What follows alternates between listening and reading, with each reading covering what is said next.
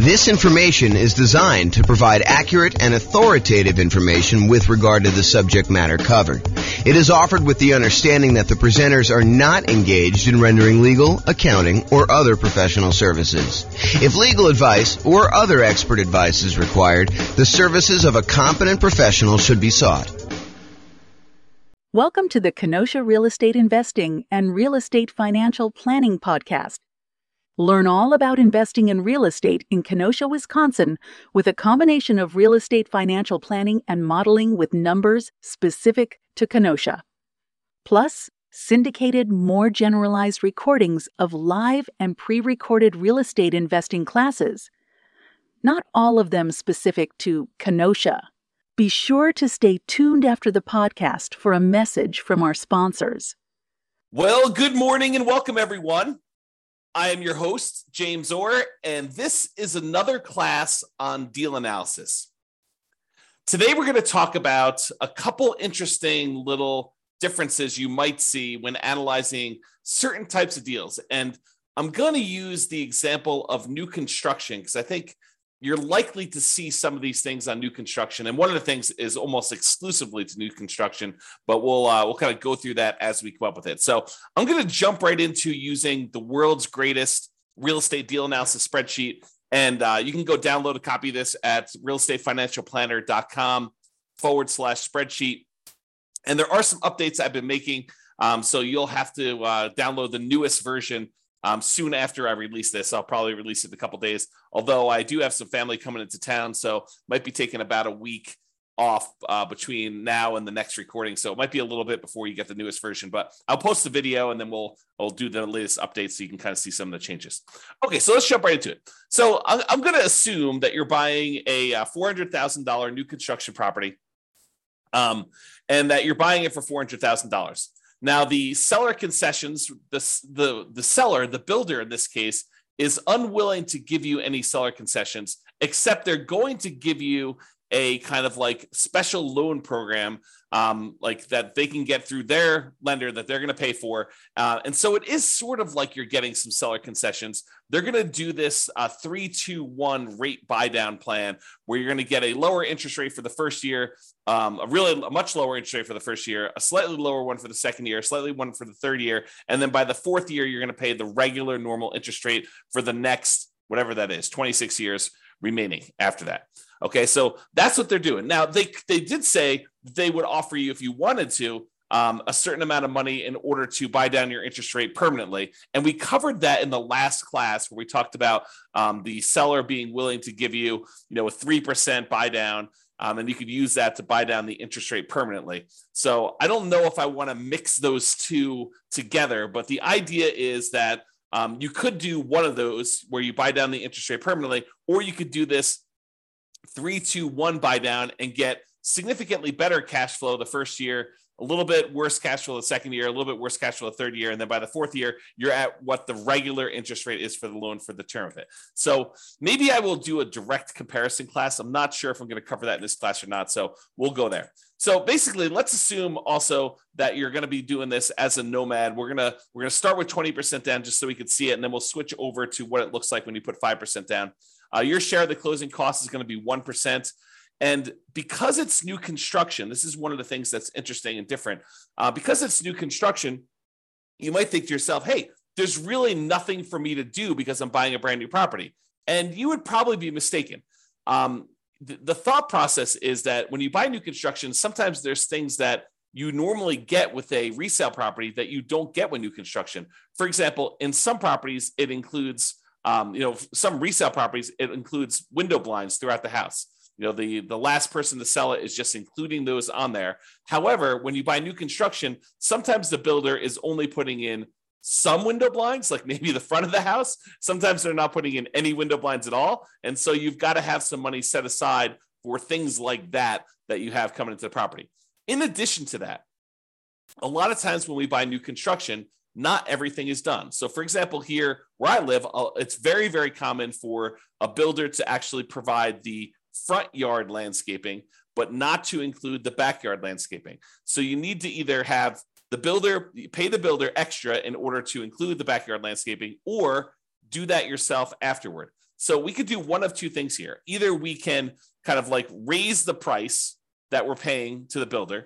And so instead of doing a purchase price for $400, maybe when we include, the upgraded appliance package, go from like the standard stuff to the stainless steel and including the refrigerator, to including an air conditioning unit, because that's optional with a lot of builders around here, to including backyard landscaping, to sometimes including backyard fencing, to including, sometimes they do include garage door openers, sometimes they do not. So when you add in all of these extra things, sometimes it's as much as $30,000 more. So instead of purchasing the property for $400, now maybe we're purchasing the property for $430.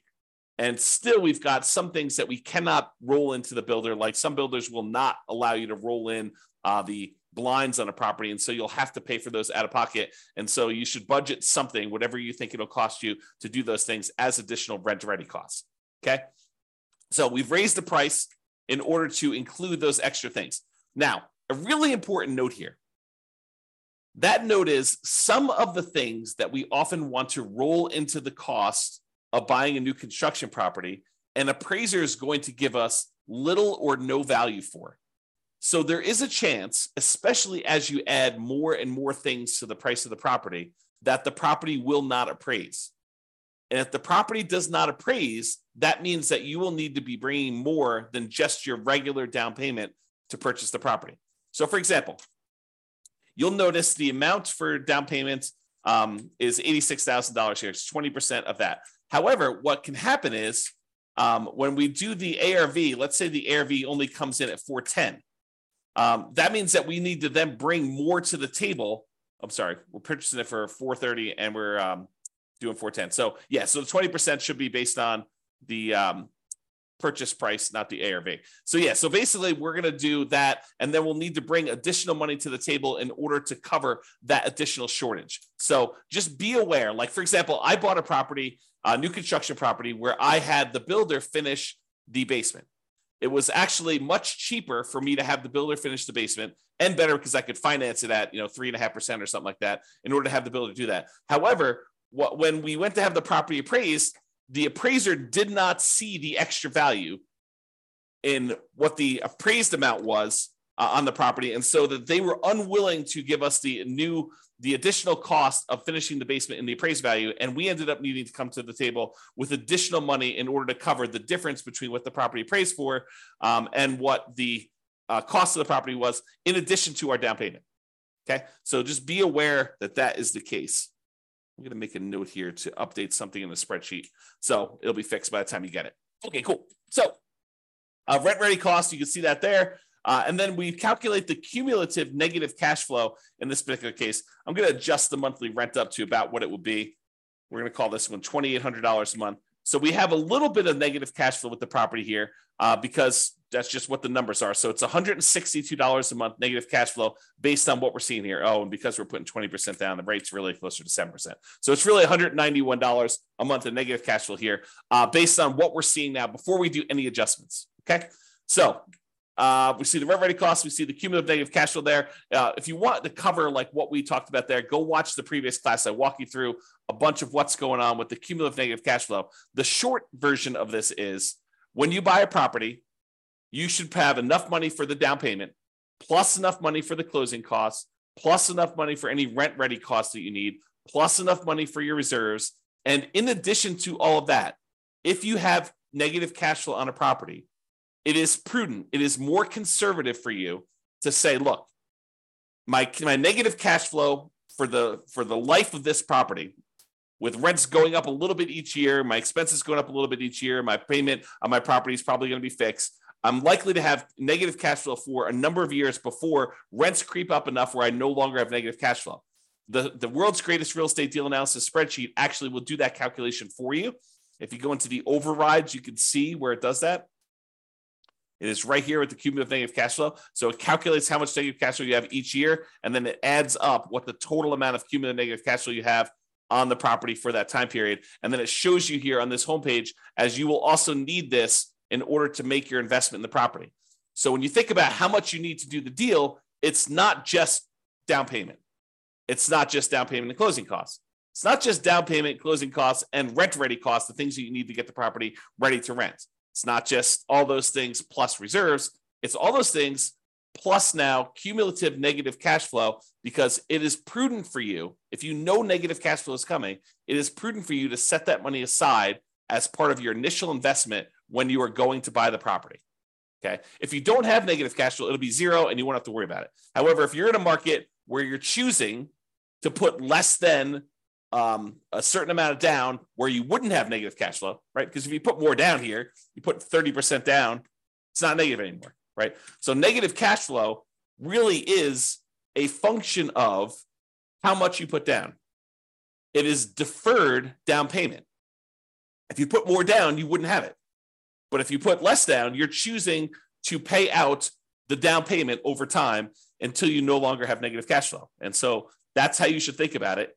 If you're in a market where if you put a certain amount down, you're likely to have negative cash flow, and you're choosing to put that amount down, you're choosing to have negative cash flow. Now, of course, this is in addition to, obviously, try to select a deal where you don't have negative cash flow. Optimize for picking the right deal.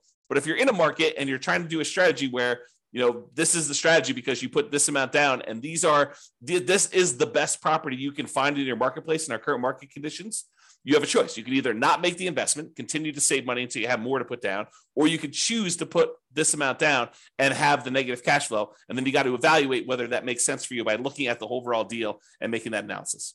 All right. So this shows you that numbers we did there, put it back to 20%. That's good. So the mortgage interest rate, if you're doing a non-owner occupant, we're calling it 7% right now.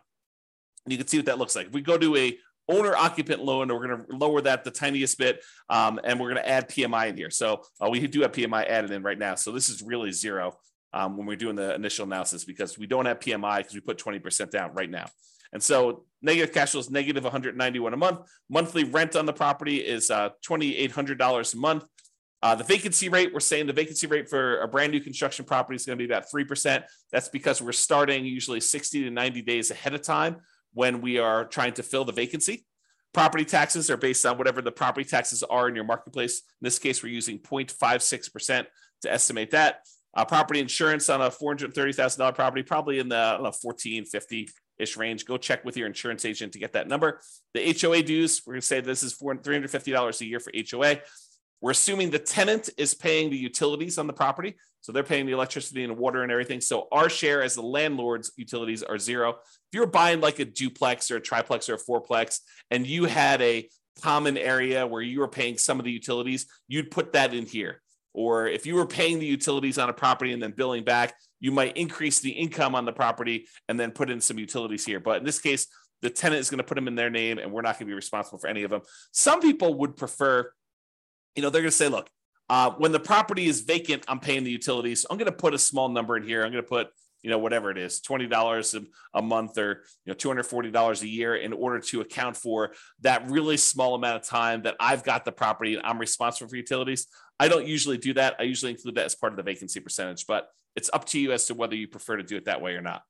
And then if you have any other expenses on the property, if you had snow removal, or if you're offering lawn service or stuff like that, you'd put those here in other expenses. Now, maintenance. Let's talk about maintenance, because this is one of the interesting things that's different when we're talking about analyzing a brand new construction property. So if you remember from before, I have a separate spreadsheet here. Let's see here. Can I do this? Let me do something here. I'm going to stop sharing my screen for a second, pull up another spreadsheet. Okay. And share my screen again.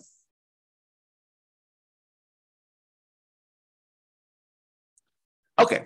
So if you remember in a previous class, I went over this CapEx and maintenance estimator for rental property calculator. And this is the advanced version. There's a really simple version where you just kind of put in all the numbers for the cost for all the different things you've got in here. And then how frequently you need to replace those things. So you can go ahead and adjust whatever you want to do. If roofs are not $12,000 where you are, if they're $14,000 on a property you have there, and then the frequency of replacement is these last 24 years in your marketplace, you can adjust all these numbers and you can see kind of like what they end up being, and that's even in the basic calculator. One of the differences in the advanced one is the advanced maintenance and CapEx estimator for rental property allows us to put in the age of these things when they start. And the reason why we want to do this is, imagine for a minute you're buying a property and you're buying a property that's about 15 years old and it has the original roof. Well, you know that you have a $12,000 expense coming up, and usually roofs last about 20 years, but you're already 15 years into the life cycle. So you now know that you have a $12,000 expense coming up, not 20 years in the future, but because the roof is already 15 years old, you know that it's coming up in 5 years. So we'd have to put in the age at the start for that roof as 15 years old. Now what we need to do is we need to save up in our maintenance budget $12,000 over 5 years because we know that we have a roof coming, right? And so the new spreadsheet, it's not new, it's like a year old at this point. I think I did it in, early of 2022 is that when I built this brand new spreadsheet. But basically, it allows you to go in here and say, here's all the different things I have for maintenance. You can add in a bunch of extra ones if you have additional things on your own property. And then you put in what the cost is in today's dollars. And then I automatically adjust for inflation for you. So we know that, if you're planning for a roof and you're saying it's $12,000 today, well, I can tell you for certain that in 20 years from now, a $12,000 roof today is not $12,000. So if you think you're just saving for $12,000 20 years into the future, you would be incorrect about that. You need to say that $12,000 increasing at whatever the inflation rate is, 3, 4, 5, 6%, 7%, whatever you think inflation is going to be, you need to be saving that amount of money, and that's coming in 20 years. So you put in all these different ones in today's dollars, you put in how long that they last for, what their average lifespan is in frequency in years, like how often you have to replace them. And then you put in how old each one is, and it will redo all the calculations for you. So why do I tell you this? I'm telling you this because with a new construction property, all of the age at the start is 0.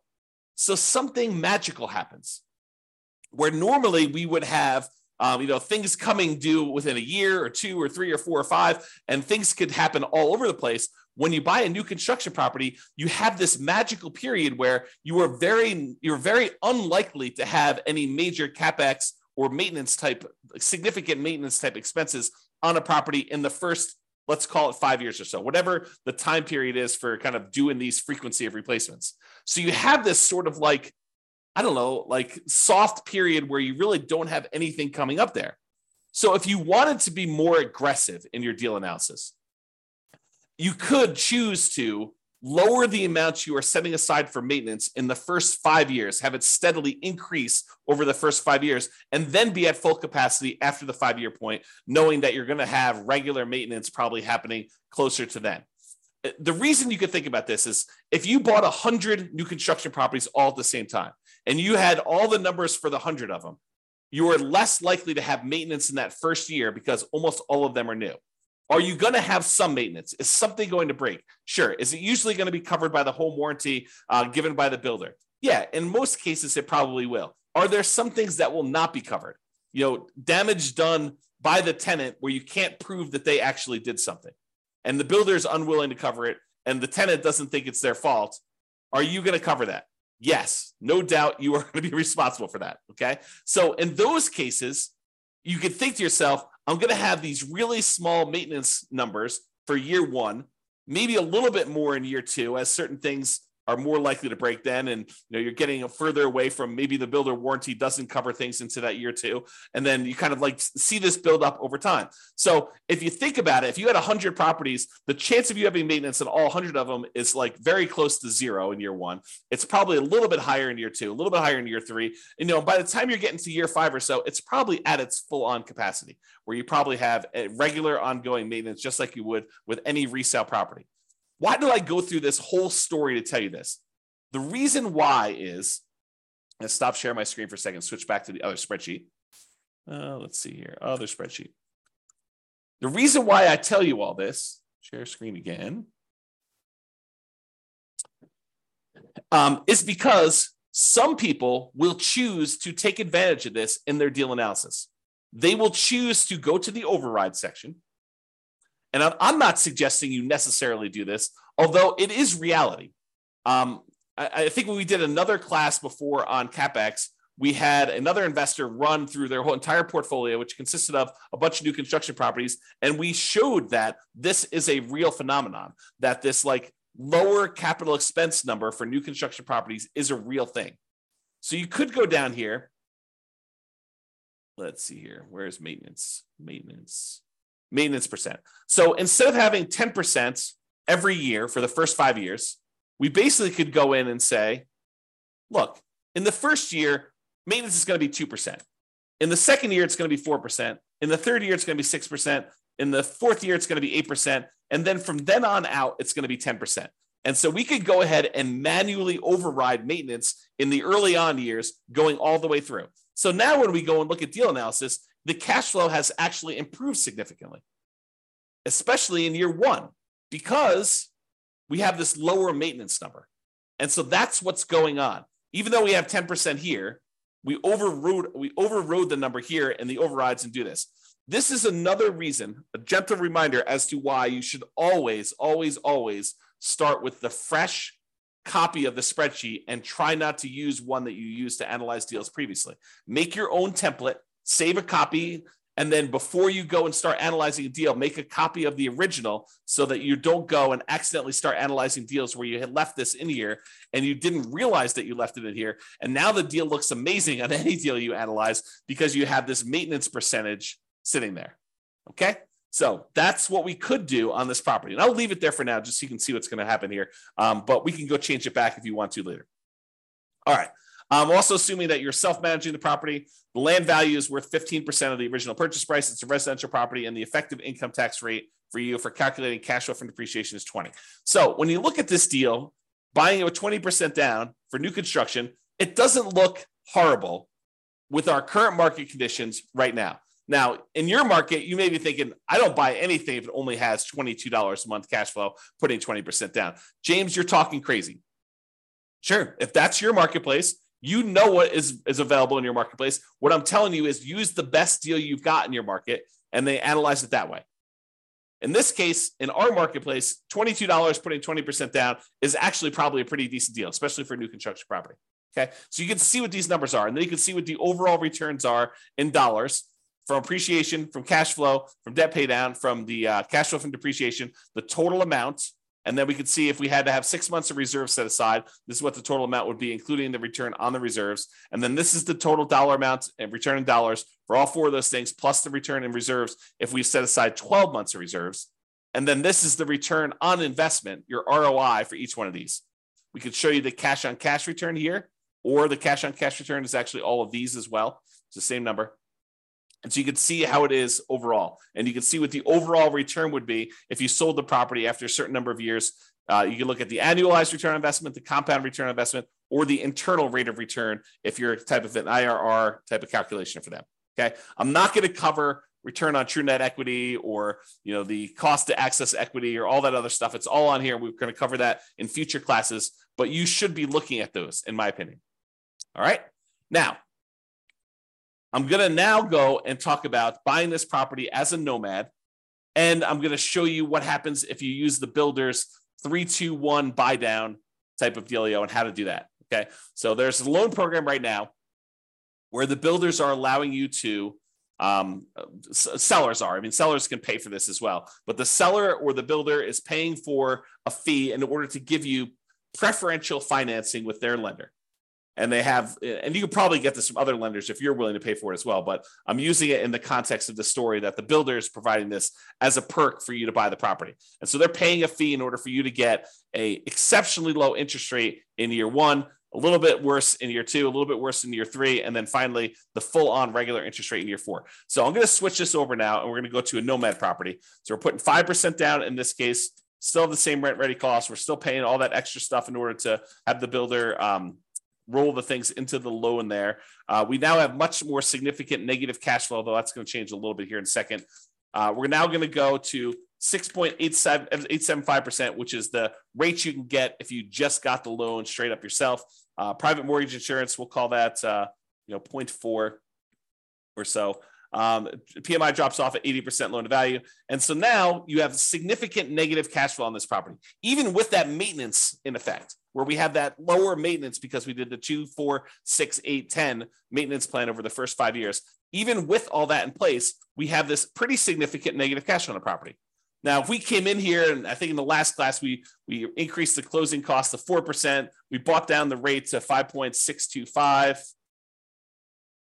And now cash flow is a little bit more reasonable at negative 177 a month. When you add that to the cash flow from depreciation, the tax benefits you get by owning the property, actually the true cash flow, including the cash flow and the tax benefits, is $45 a month positive. So when you do that, if we were going to go buy down this rate, you could do that. The negative cash flow is significantly lower when we do that. And so it doesn't look as bad. So try to remember this as like, 177, negative 177 is what the cash flow is, because we're going to do a different version of this. So instead of doing that, where we bought down the rate using 3 points in order to get the rate now what we're going to say is this. We're going to have the builder provide as a perk this special buy down loan. And the special buy down loan is going to be 3.875, but only in the first year. Only in the first year. After this, we need to go change the interest rate. Let's see here. Mortgage interest rate. So it's 3.875 in the first year. It's 4.875 in the second year. It is 5.875 in the third year. And in the fourth year, it goes up to the full 6.875, and it stays that way for the remainder. Okay. So now we could see that this was a 3-2-1 buy down. So 3 points, 2 points, 1 point, and then basically it goes to the full rate. And you can see what that is. And we did that by going into the overrides tab and overriding the loan. Now, when we go back here, it changes everything. But realize it's a little bit deceptive, because even though now it's showing that we have this $254 in positive cash flow, realize that is only a year one thing. And by year two, our cash flow is not $254 a month positive. It's actually cash flow in year two, it's $26 positive, because the interest rate went up in year two. And so now our cash flow went from being pretty significantly positive, $254 a month. Now it's only $26 a month positive in year two, because the interest rates went up in year two. And by year three, the monthly cash flow is negative $216. In year four, it's negative $472. And then it gets a little bit better until we get to be positive here around year 10. Okay. Because it went back up to the normal interest rate. So the cumulative negative cash flow that we have is about this $19,136. Okay. So you can see that the cumulative negative cash flow is $19,136. Whereas if we had done the alternative plan, if we had paid down the rate here and we had just gotten 5.625, it would have been $21,256. Okay. So it's a little bit less by doing it the 3-2-1 method. And in that first year, you have less negative cash flow. There's a chance, you can't rely on this, but there's a chance that interest rates will come down in the next year or two or three, and you'll be able to pay some money. You'll have to pay for the refinance, but you'll be able to pay some money and actually get out of that loan. Now, should you rely on that? I don't think so, because while interest rates are higher than they were in the last couple of years, what we saw a few years ago was exceptional. It was not the norm. And to think that we are going to return to the exceptional is not a guaranteed thing. It's possible. It's possible we could see interest rates drop from where we are here. But who knows? 7% interest rates are about the middle of where we normally have been historically. If we look at if we add up all the times that interest rates were at about, below 7% and all the times that they were above 7%, look at on a time measurement, how frequently this happens. I think the 7% rate is about halfway. Half the time it was more expensive than this, half the time it was less. Okay. Not what's the extreme we've seen, which is probably close to 20%, 18, up in there. And the low we've seen, probably really twos-ish, mid to, I think I have 2.25 on one of my mortgages. So you have this wide range of stuff. And I'm not showing you what the middle of the range is, take the high and take the low and divide by two. I'm saying if you look at time and how long we've been at certain interest rates, we've been higher about half the time. We've been lower about half the time. So 7% is not an extreme high. And I'm just trying to give you some perspective as to whether it's likely you're likely to see interest rates go back down. Definitely possible. Definitely possible. But it's also possible interest rates will go up from here and you will not want to refi.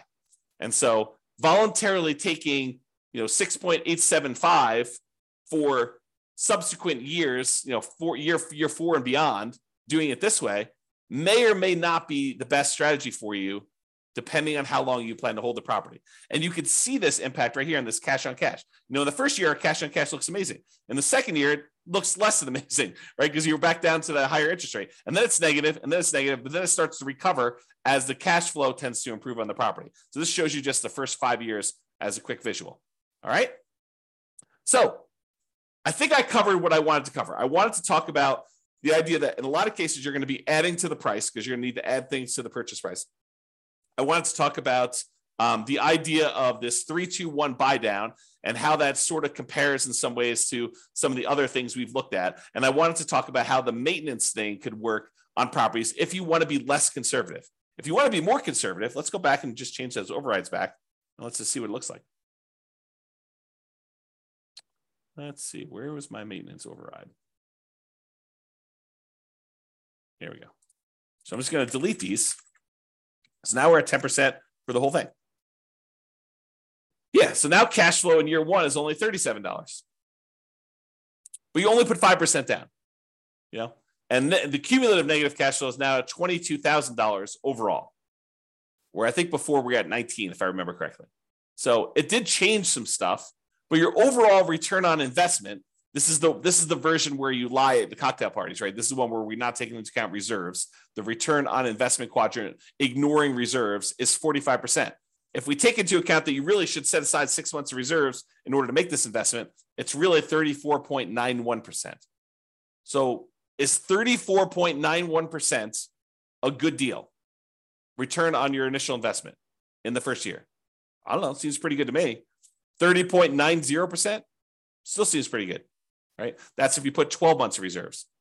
Now realize these numbers do change because the interest rate's changing. So it's a little bit more complicated when you do these 3-2-1 buy downs because you can't just look at the first deal, right? You got to go look at like what's happening here. So if we start looking at return on equity, it's after the first year, it doesn't really matter what you put into the deal. Really, we're more concerned about what's the return we're earning on equity. You can see that those are decreasing over time pretty rapidly. Okay, which is expected. We normally see that when we look at the return on equity calculations like over here. Okay, it's just a little bit more abrupt and the cash flow goes much more negative because the interest rates are changing. They're different than what they were in the first year. It's not a smooth curve. All right, so that's all I got. Unless we have any questions, I'm going to end the webinar here. Hope you guys have enjoyed the deal analysis now where we've gone over how to analyze buying a new construction property. I am off for about the next week. I think I've resumed back up next Wednesday or Thursday. I can't remember which. So if I go dark on everybody, that's what's going on. Have a great day and weekend, everybody. This has been James Orr. Bye-bye for now. With home prices up, mortgage interest rates up, and rents up, but not quite enough to counteract the higher prices and interest rates, cash flow on rental properties in Kenosha is harder than ever. Book a call with the Real Estate Financial Planner to apply our proprietary 88 strategies to improve cash flow on your rentals. See the show notes for a link to schedule your call and improve your cash flow today. If you're a real estate agent, lender, or professional in Kenosha that wants to help our real estate investor listeners, consider reaching out to learn about collaboration opportunities with this podcast. We'd love to add more value to our listeners by having you assist our investors buy, sell, and finance their real estate investments. See the show notes to schedule a call to discuss collaboration opportunities.